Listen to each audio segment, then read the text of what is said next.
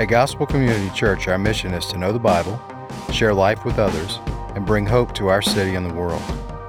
You're listening to the Gospel Community Church Sermons Podcast, where we go through books of the Bible, verse by verse and line by line, to hear the truth that God's Word has to encourage, discipline, and bless us in our daily lives.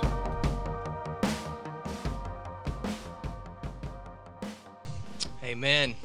Y'all may be seated. Thank y'all so much for allowing me to come and spend some time with you all. It's a joy to be here. Again, my name is John Schroeder. I am one of the pastors at Greenbrier Church. I was one of the core team members who planted Greenbrier Church 13 years ago. And I have been blessed by being a part of that. And God is also calling us to go and plant again the Well Church in Americus, Georgia, which is only like 38 miles away from that. And we also have a core team that's going with us. And so I'm going through the Acts 29 assessment right now. Jill and I will be going to the conference February 22nd through the 25th, which is really, really great. I've already been a part of some of those things just by being with Tim, our lead pastor. But also, in light of that, that's where I kind of met Kurt and Chelsea, so from Acts 29. So it's been really great. They've been a blessing to our body. And so I'm very thankful to be a part of what God's doing here as well. So my goal today is very simple. It's to leave you all with practices of joy. That's my goal, to leave you all with practices of joy. You know, we know that joy is a spiritual gift. We know that it comes from the Spirit. Galatians chapter 5 tells us this, verses 22 through 23. That's love, joy, peace, patience, kindness, goodness, faithfulness, self-control. So it's not of the flesh. Joy is not this thing that we can just muster up. It actually comes from the Spirit as we submit more and more of ourselves to Him. But we can practice means of grace to receive this joy that God works in us and through us. And so my hope today, again, is to leave you all with practices of joy. This is something that I've been learning over the last year and a half, really just kind of solidifying that in my own heart and mind and soul. I don't know about you guys, but when I grew up in the church, I just, as I was considering what God was like, someone once asked us to close our eyes and picture what does the face of Jesus look like when He thinks about you? And the first thing that came to my mind was disappointment. That's the very first thing. I was like, okay, if I'm standing before the Lord, His face is a look of disappointment. You know, I'm trying hard, Lord. You know, I'm serving you. I love you so much, but I just know I could do better. I could do just a little bit more. And over the past year and a half, God has really started to show me more and more that it's the grace of God that puts me in His presence in the first place, that He has transferred His righteousness to me, and therefore He's taken my sinfulness away. The wrath of God has been completely satisfied. He's not just satisfied in what He did, and then as I kind of go along, He's like trying to figure out, okay, maybe I like you today, right? It's been completely satisfied in Jesus Christ. So therefore, His face is one of joy. He has a joyful face when He looks at me. I know my daughter, we have kind of this thing that we do in the morning. We have our morning routine, right? You're supposed to get up, make your bed, put your clothes on, brush your teeth, right? And so Jill and I, we've made some rhythms of rest, and one of those is that we get up together and we read our Bibles together. And sometimes my daughter will come in, and she'll look all like, you know, dreary, like, oh, what's going on? What's today going to be about? And she'll just come, and she'll just like, you know, snuggle in, right? And in my mind, I'm thinking, has she done her morning routine, right? Just what was like first thing. But then I think, wait, I'm just glad that she's here. Like, I'm just glad that she wants to be with me, that she has this great smile on her face, and she just wants to hug me. And I think that is also what we get to experience with our Heavenly Father, who just loves to be with us. Right? And so we are not children of God because we did something. He did something. Therefore, we are children of God. And therefore, we act accordingly. But our hope and the joy that's on the face of Jesus is one. The face, of Jesus is joyful. So we want to make sure that we're exercising these means of grace to see that this is true. We need to exercise godliness. That's what 1 Timothy 4, chapter 4, verses 7 and 8 says. So this is more of a perseverance gospel that I want to share with you guys today. This idea of like, how do we persevere in this turmoil world that we're in? So I want to help you guys with that, the things that have blessed me. But also, this is just scripture. This is what God has always said from the very beginning. For God so loved the world that He gave His only Son, right? So there's this understanding that this is true. So in the context, we just read the passage. So this is 2 Timothy. Just a couple quick things. Obviously, Paul is in prison right now. We also know that this is the last recorded letter from Paul to his disciple, to his friend. They've been doing ministry together for a really, really long time. So this is something that he wants to do. We also see in 2 Corinthians chapter 11, verses 23 through 28, he kind of gives us a resume of his life in ministry. And it's not impressive in the sense of all his successes, right? So sometimes when we think about the resume of your Christianity, your walk, you're like, okay, well, I've done this and I've done that. Paul's resume are things like this. Well, I've been imprisoned, I've been flogged, I've been lashed, I've been beaten with rods, shipwrecked, stoned, I've been rejected, I have many enemies. He's endured harsh weather on land and sea, and he's even had some betrayal. So this is his resume of Christianity. And so he's writing from that perspective of coming from a place of darkness, to coming from a place of suffering. And we also know in this particular letter that he is at least cold, because he asks Timothy for a cloak. He says, hey, in chapter 4, he says, hey, will you bring that cloak? So just think about it. He's in a prison cell. It's probably cold. He probably doesn't have a lot of amenities, right? And so he's suffering in this moment. And we know that death is approaching, or at least he assumes that, because in 2 Timothy chapter 4 as well, he says, I've finished the race, right? So he has this understanding of like, okay, things are continuing to unravel here. I'm probably not going to be able to make it out. And so one thing that he has on his in this season of life is time to reflect and time to pray and time to write. Now, I'm just going to be honest with you. If I was writing to a friend, a colleague, someone I've done ministry with, and I was in prison, I would probably be, I'd probably spend most of my time complaining, right? This is horrible. This is crazy. What's going on? I mean, we know that Paul is writing, and the reason why he's there is because he's sharing the gospel. Right? He's not sending outside. He's not trying to change laws. He's changing hearts by the gospel of Jesus Christ. And because those hearts are changing, people's behaviors and attitudes are changing, and people don't like it. They want to get that. They want to have that stopped. And so, therefore, people are putting him in prison. The Roman government doesn't like him. The Jews don't like him. So he is in prison, not for anything that he has done wrong, but all the things that he is doing for the Lord. That's changing people's hearts. And so I just think, what would I do if I was in prison and sentenced to death because of bogus charges? Like, what would I be doing? I'd be like, you know what? I probably shouldn't have said that thing to that person, right? Maybe if I got canceled, maybe if I just didn't say it that way, I wouldn't have been canceled. Or maybe I should have just been a little bit nicer, right? Or you know what? I can't believe that they're not giving me any water. They're not giving me anything. And I think that, as obviously we'll see that Timothy has tears for Paul, that we as Christians should be praying for people that are in prison. But look at Paul's response while he's in prison. That's what we're doing today.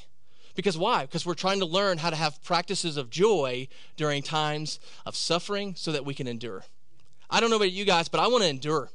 I want to make it to the end. And I believe that Paul is showing us by example, and we'll see throughout Scripture, how to have joy, right? So let's look at this again. So Paul is in prison. He's writing to his friend. And there are several things that we can glean from this passage, but here are just a few that came to mind as I was reading it and praying over you all this week. Letter A, in times of weakness or darkness, we need to learn to add joy to our suffering. Now, this has probably been one of the most things that has blown my mind the most about learning how to be a believer in Jesus Christ, all right? Because for some reason, this idea is, I feel like the goal or the win is to try to remove suffering so that I can have joy. But Christianity and the Bible teaches that as we suffer, we add joy. That's a whole different concept. I feel like I can't have joy without removing suffering. But Scripture says we can add joy to our suffering. And I hope that frees all of us up this morning. Just free you up.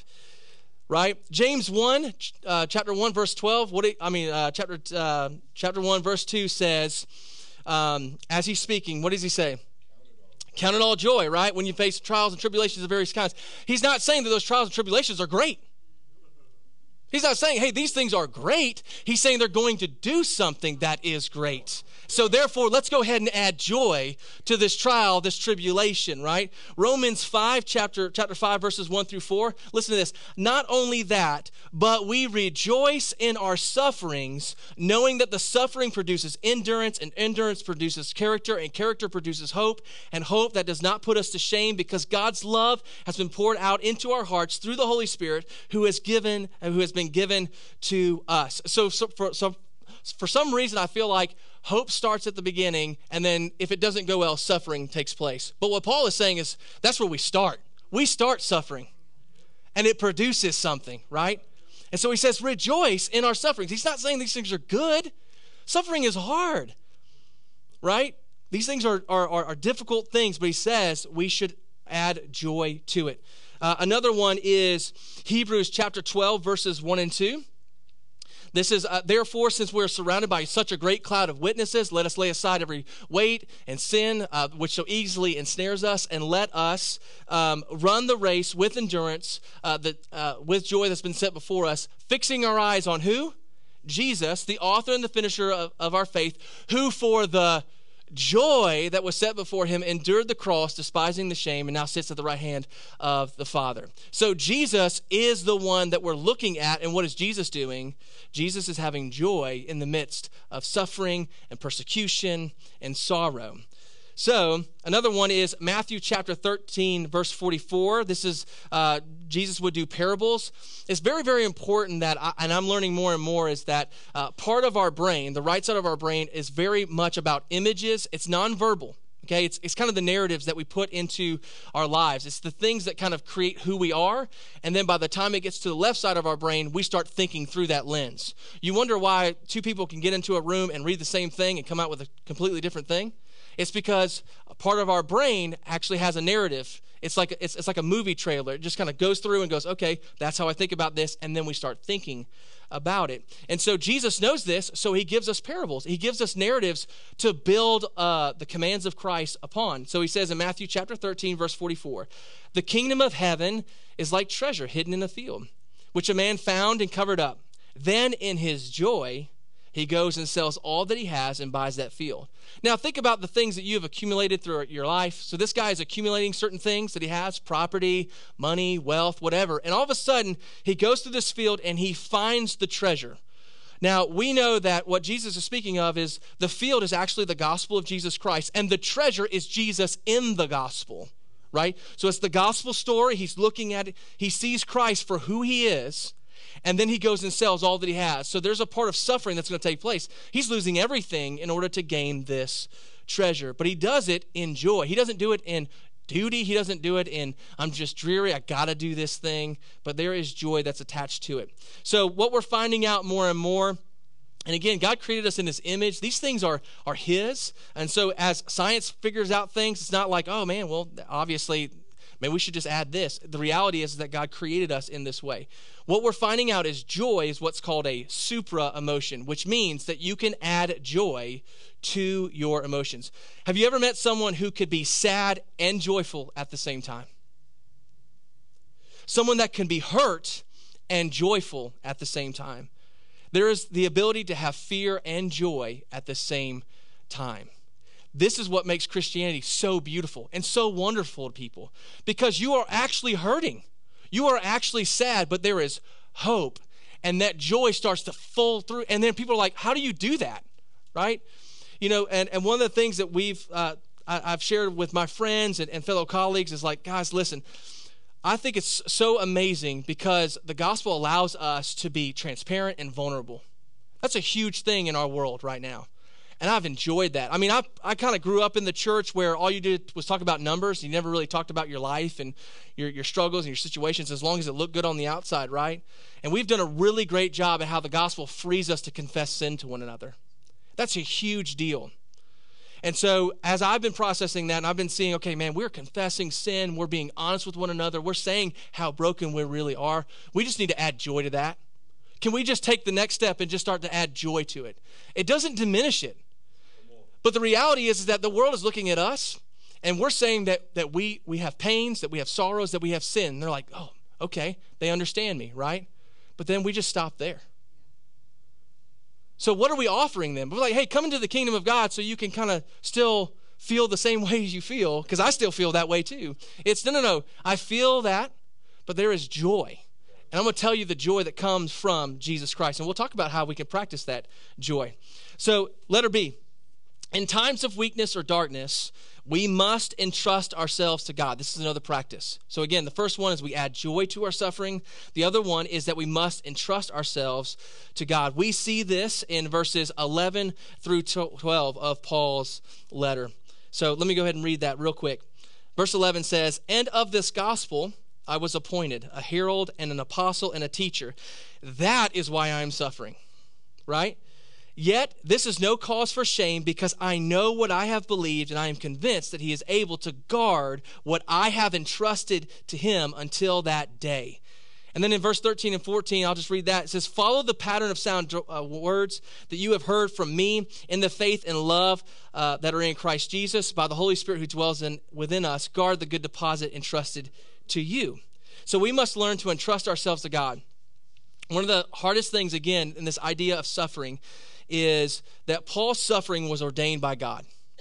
We have to see that, because we got to practice joy, right? And so one of the things, again, that I've struggled with is the reality that our calling comes with suffering, right? Our calling actually invokes suffering. This is what God is calling us into. We know that because Paul wrote another letter to the Colossians, chapter 1, verses 24 through 25. He says, again, "Now I rejoice in my sufferings for your sake, and in my flesh I am filling up what is lacking in Christ's affliction for the sake of the body, that is the church, of which I became a minister according to the stewardship from God that was given to me for you, to make the word of God fully known." So God is calling us with our callings, with our giftings, to a form of suffering. Now, here's the thing is, we don't need to stir suffering up for suffering's sake. I'm just going to be honest with you, right?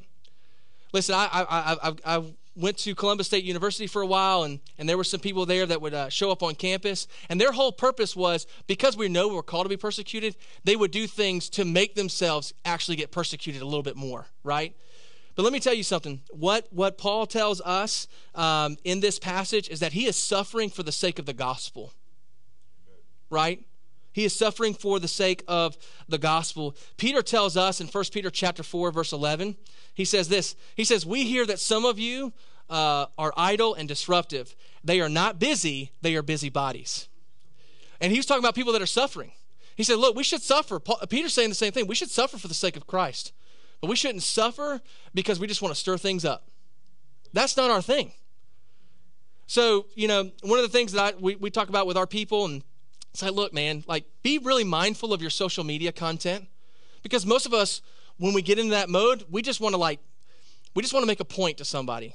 We don't really care about their lives. We don't care if they necessarily change. We just don't like what they say. And so therefore it stirs us up, and we care about truth, and that's great, and we should. But the reality is what's the best way to affect that person's life and understanding of the gospel? It's probably sitting down and having coffee with them. Right?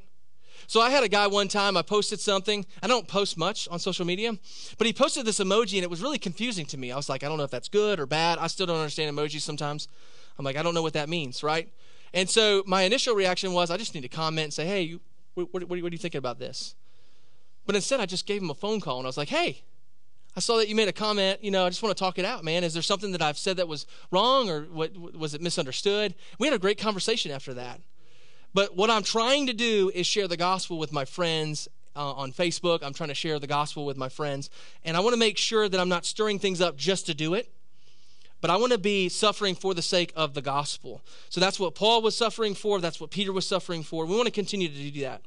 But one of the things that Paul was doing in this letter was he was looking to what was seen, which is the gospel of Jesus, right? But he was also looking to what was unseen in order to entrust himself to God.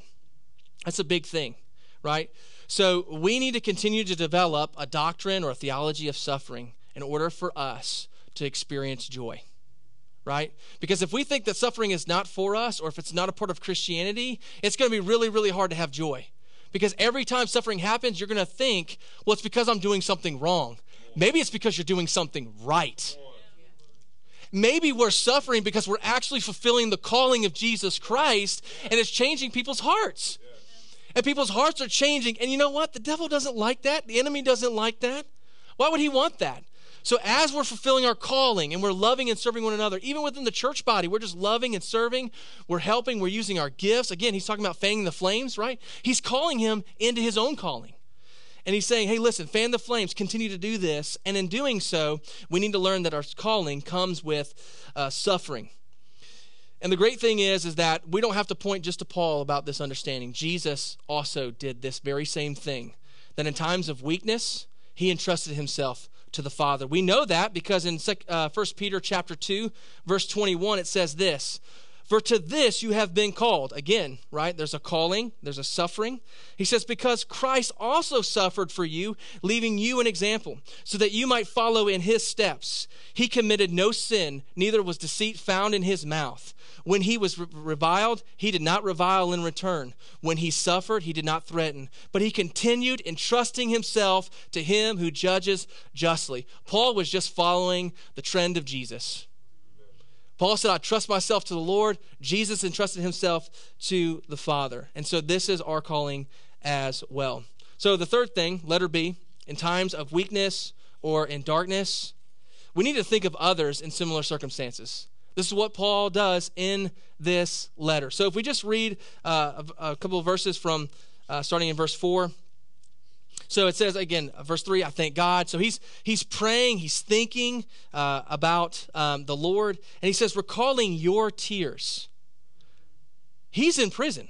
Timothy is not. He's recalling Timothy's tears. I long to see you so that I might be filled with joy. He says, I am reminded of your sincere faith, which you first lived. He's thinking about Timothy, y'all. He's on the ground. He's praying. He's probably weeping. And all of a sudden he goes, you know what? Who else might be crying right now? My friend Timothy. Y'all, man, that is an amazing moment when we can get to a place where our suffering leads to praying for other people's suffering. Man, I'm going to tell you, it always stops with me. I'm suffering, I'm praying, and I'm just like, Lord, help me get out of this.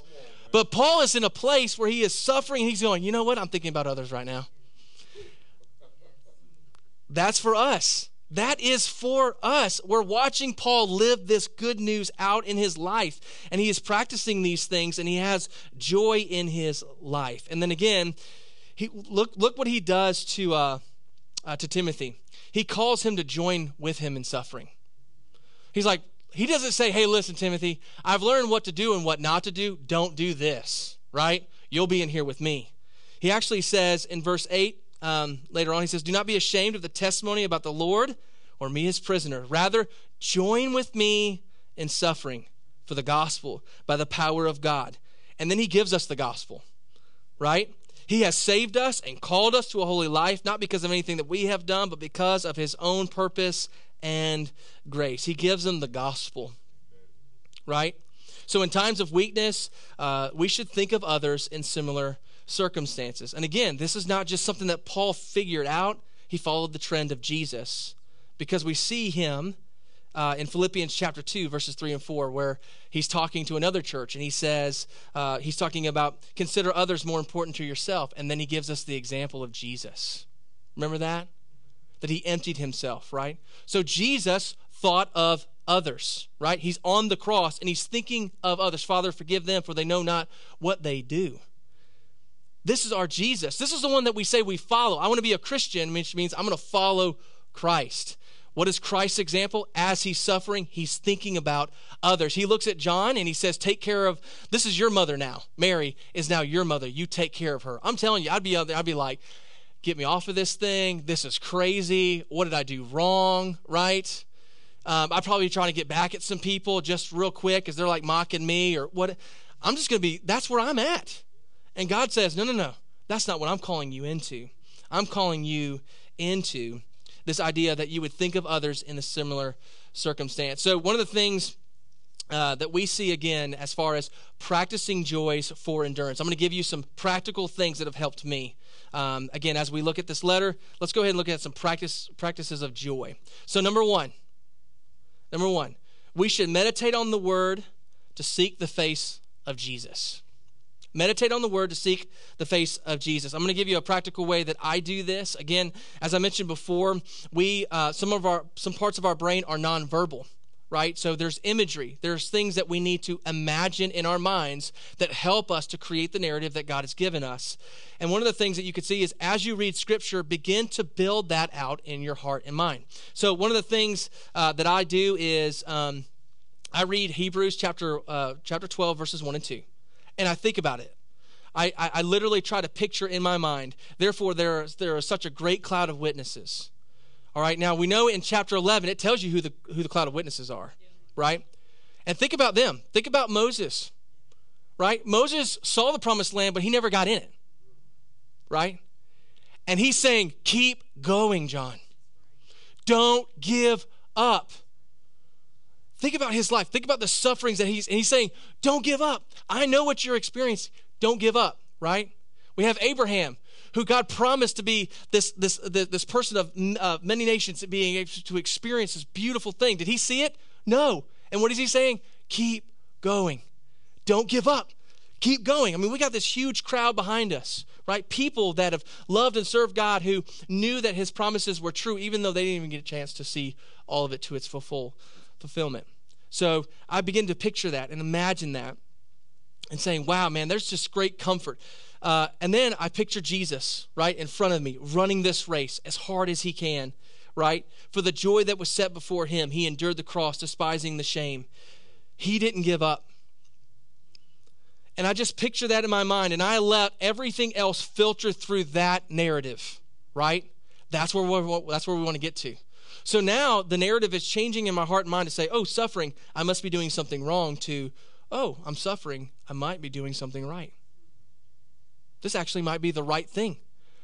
Am I fulfilling that calling? Am I going with that purpose?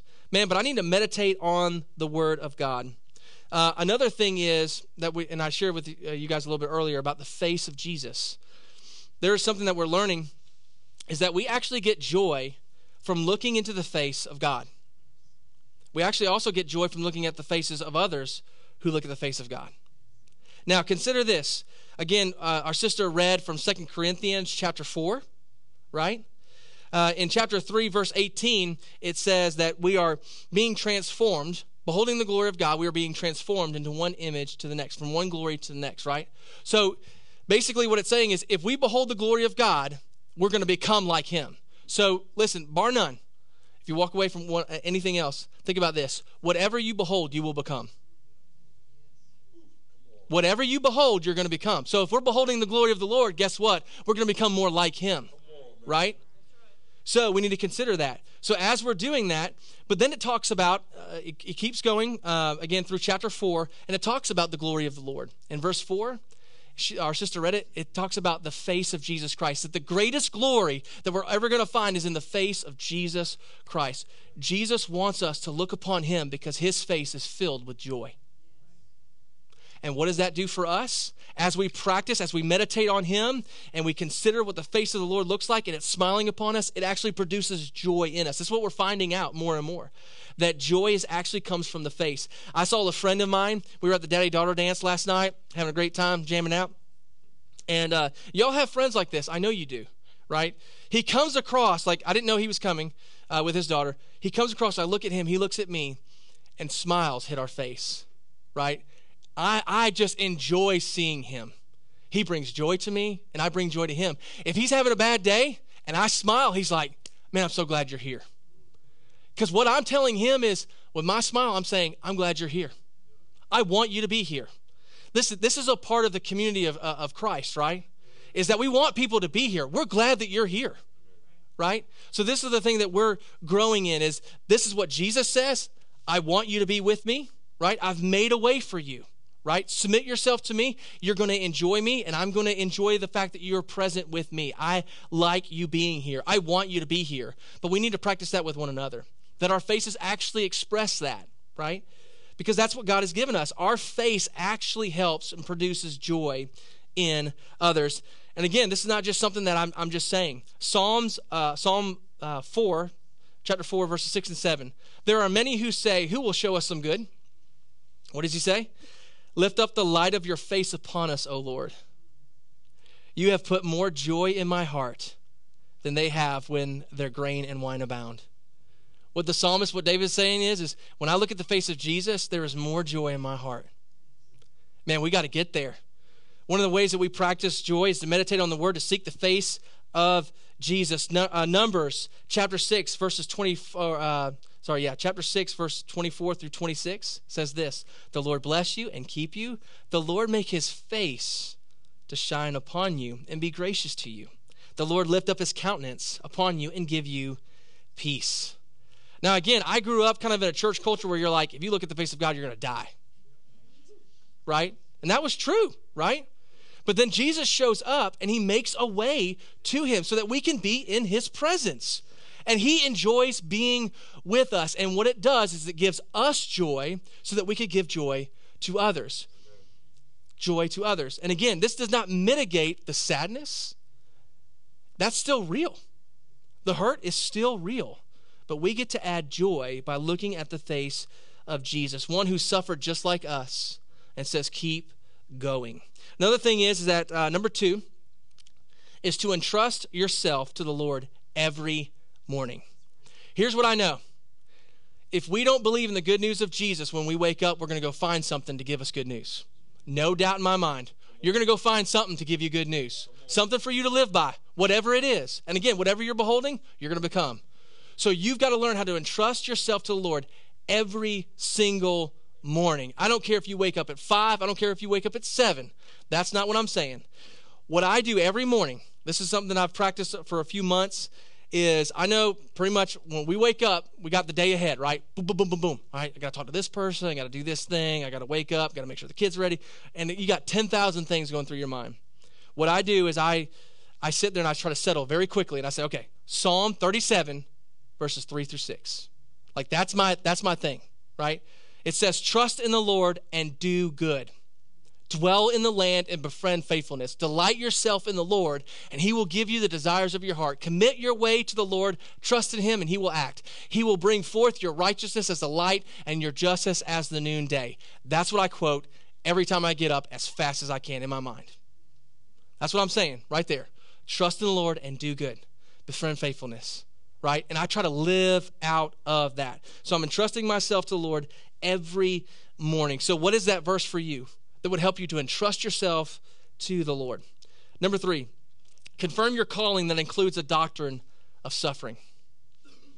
Christianity is a spiritual war that includes both self-denial, right? So there's an inner struggle there, and also a form of rejection from the world. So my son Judah, he's going through this little book, this little mini series on the armor of God, and so periodically I'll just ask him, Judah, why do we need armor? And he looks at me, he goes, because we're in a war, Dad. Y'all, we're not just getting up, making breakfast, y'all. We're not just getting up, going to work. We're at war with an enemy who doesn't just want to play with us, but actually wants to seek to kill and destroy us. He wants to wipe out you. He wants to wipe out your family. He wants to wipe out your calling. He wants to wipe out your relationships. He wants to wipe out every single moment that he can in your life.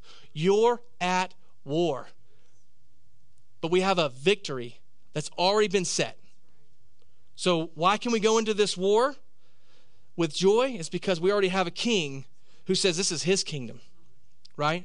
So we need to confirm our calling that includes a doctrine of suffering. So with your calling, I don't care what that calling is. I've told several people, I feel like God's given us the gift of evangelism in my own heart and mind. But man, I look at the people with hospitality, I'm like, I am so glad that you're here.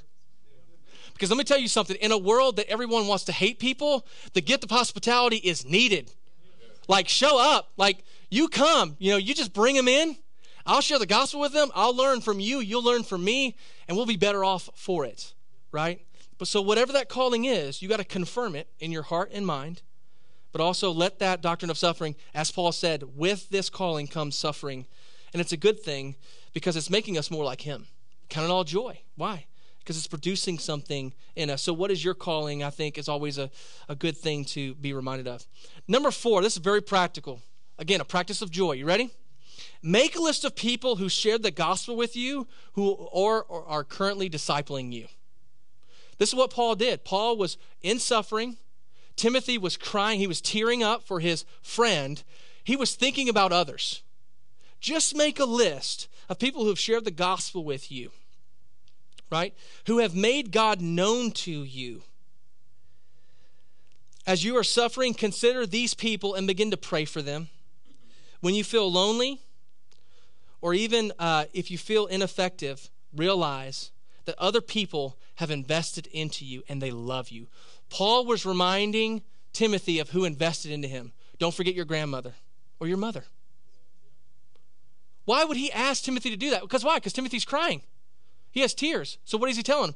Don't forget the people that have invested into you. They love you. They pour out their lives to you. They're suffering for the sake of the gospel for you.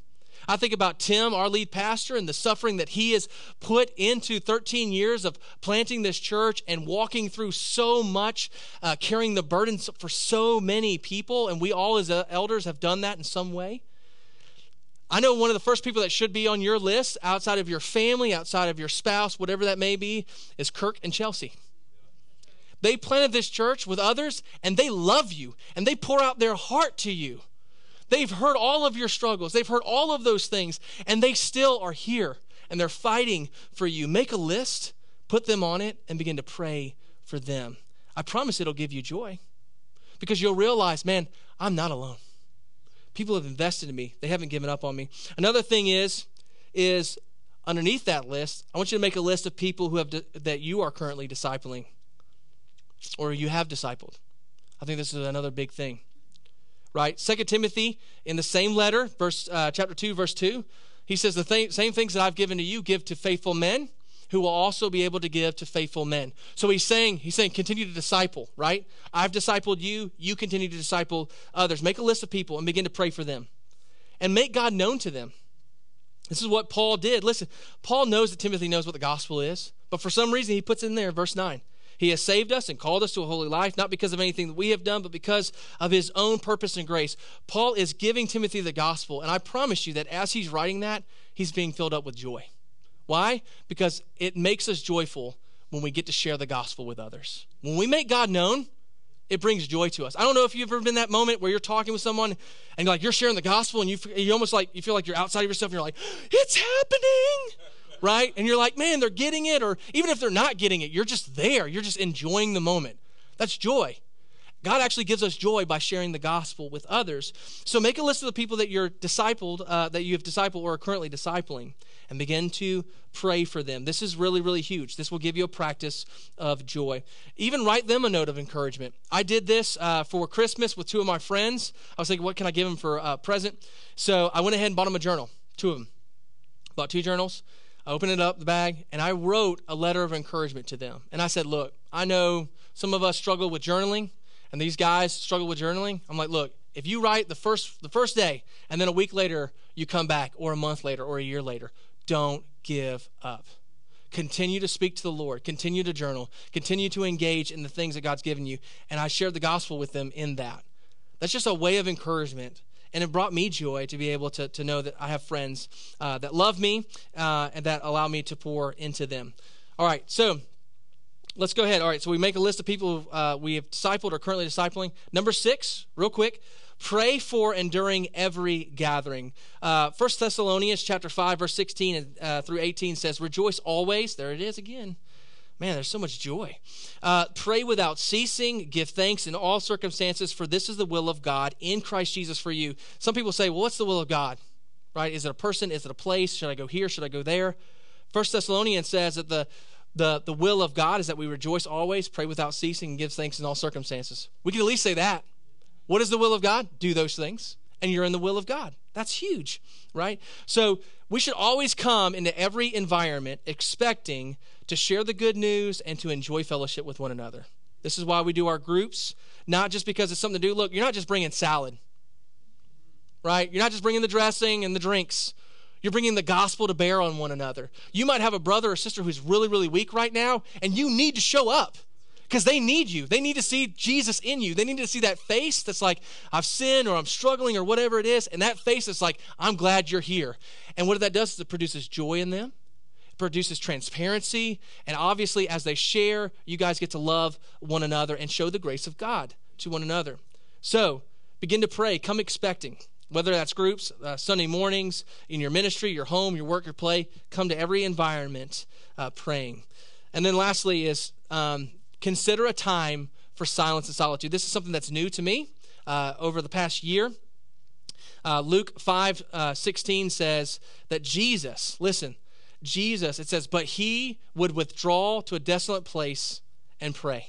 So this is a part of Jesus' pattern. He would do ministry, and then he would withdraw. Now, this is one of the reasons why he wouldn't tell people like, hey, look, I just healed you, but don't tell anybody. Why? Because as soon as they told people, all these crowds started showing up. He's like, I just need to get away to pray. I want to be in silence and solitude with God, right? We think that during the time of when Jesus was in the wilderness, that was, oh man, he was getting weaker because he wasn't eating. Actually, he was getting stronger. Why? Because he was in silence and solitude for 40 days. What if you guys were in silence and solitude for 40 days and the enemy came to try to attack you? You'd be amped up. You'd be ready to go. You're like, man, I've been with Jesus for 40 days. What do you got? Right? Silence and solitude. We need to pray and consider a time for silence and solitude. You could do that throughout the day, maybe 2 to 3 minutes a day. That's called a daily office. You can do that. Me and my wife, our family, practice a Sabbath once a week. So we kind of do a 24-hour period of time where it's just us and we celebrate and we thank the Lord and we have dinner together. So we do that. You can also do it like once a month, take a day off. Consider that at least half day and say, look, I just need to get away with silence and solitude. So these are ways, practical ways for you to develop joy in your life. So I'm going to just say them again, and then I'm going to pray for us. Meditate on the Word of God and seek the face of Jesus. Entrust yourself to the Lord every morning. Confirm your calling that includes the doctrine of suffering. Make a list of people who shared the gospel with you, who are currently discipling you, and pray for them. Make a list of people who you are discipling or have currently discipled and pray for them. Pray before and during every gathering and consider a time for silence and solitude. Let me pray for us. Father, we thank you for sending Jesus, the second person of the Trinity, who loved us, who suffered and died for us. For the joy that was set before him, he endured this. And as Christians, as followers of Jesus, Lord, let us learn by example of our friend Paul and Timothy as he suffered in prison, recalling the tears of his friend and minister in the gospel of Jesus. Lord, that you love us. Lord, that we don't have to remove suffering, but we just have to start adding joy to our lives. And that's going to be hard. But we do that by seeking your face, by trusting in you, by believing that you said that everything that you said about yourself is true. And then we get around people that remind us of that every day. We love you. We thank you in Jesus' name. Amen.